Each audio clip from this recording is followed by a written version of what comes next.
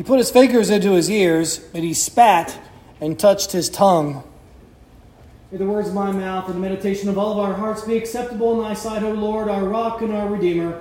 In the name of the Father, and of the Son, and of the Holy Ghost. Amen.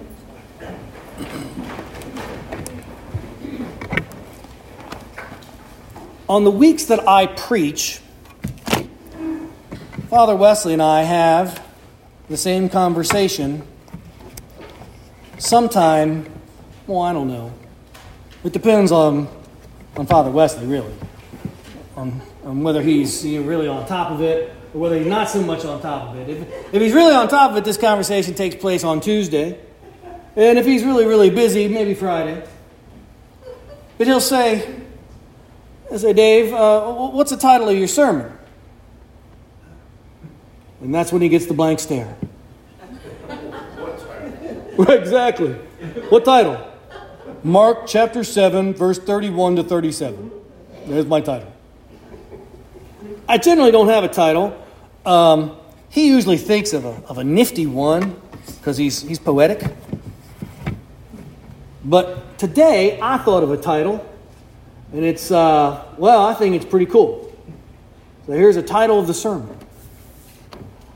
2 words. Matter matters. There you go. That's the name of the sermon. Right there. It's pretty slick, isn't it? It's the same word twice, except it's possessive at the end. You see that? Okay. Yep. Matter matters. There you go. I see people writing it down. That's all right with me. You look at the gospel this morning. Did it not strike you just a touch odd? Did it strike anyone odd? Sticking the fingers in the ears? Touching the tongue? I'm assuming he spit on his hand and touched his tongue. Not that he pulled his tongue out and spit on it. I'm not sure which happened. Okay, but either way, he spit on the man's tongue. Okay? And of course, the conclusion of it was that this poor fellow who couldn't hear and couldn't speak could hear and speak. Which is pretty amazing. You take someone's hearing away and give it back to them, later in life, and they never really talk properly again. And yet this guy was just chattering away. A miracle, no doubt. But here he is doing these things. There's another one where he makes mud, and puts it on the guy's eyes. Right? Isn't that odd? And the reason why I say it's odd is because, of course, Jesus is God. He's the second person of the ontological Trinity. He was there at creation. He speaks and matter leaps into existence from non-existence. Ex nihilo, as it's described in philosophy, of nothing. There was nothing, and then there's matter. Matter is just anything expended in space. Oh, and there's space. Huh? Isn't it strange? Look at Jesus when he heals the centurion. I preached on this about 6 months ago. It's in the lectionary. It's one of the things we preach on. It comes around every year. The centurion, right? He goes up to Jesus and he says, he's a Roman soldier. He's a Roman captain, really, in their army. And he says, you don't have to come under my roof, but, speak the word only and my servant shall be healed. We're quoting a Roman centurion every day in Mass. Isn't that funny? And Jesus says, wow, I haven't seen faith like this in all of Israel.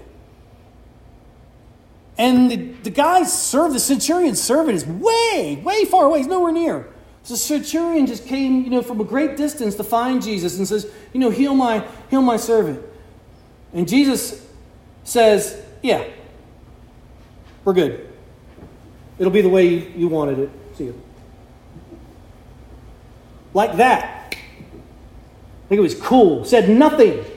Didn't say, oh, Lord, heal the servant. Nothing. Not a word. Just pure omniscience. Mic drop. Boom. Yeah, he's done. We're good. Moving on. All he talked about was how great the guy's faith was. When the guy got back, when the centurion got back, what did he discover? At the very hour that Jesus said that, the man was made well. The man on his deathbed was better. So what's up with the mud and the ears and the spit? I mean, why? Why? Seriously, if you could just do it with just a thought, which of course God can, why would you bother with all the stuff? God created in 6 days, and every time he got done, what did he say? It is good. Actually, on the 6th day, when he created man, what did he say? It was very good. There you go. It's all good. There's no such thing as this dichotomy between the immaterial, which is often labeled simultaneously spiritual, and the material, which is often labeled as, fallen, dirty, bad, not good. That is a false dichotomy. One that it's a heresy. Well, when it fully develops, it becomes a heresy. And it's been ginned up from the very beginning. And it gets ginned up so much that, Jesus didn't really come in the flesh. And so that had to be suppressed. But in the 17th century, when the Enlightenment got a hold of Christianity and decided to make a new religion for itself, that's exactly what it tried to do. It just couldn't go that far as the Arians would, or because we'd all have thrown them out. We would have, at that point, said, you're not even close to being a Christian. So they had to hang on to it. But what did they do? Well, they scrubbed Jesus off of a crucifix, and they just have a bare cross. And, there used to be a devotion to the 5 wounds of Jesus. And there used to be a devotion to the precious blood of Jesus. All so messy. Also fleshly and not good, because only that which is invisible and spiritual in your own mind is good. Nonsense.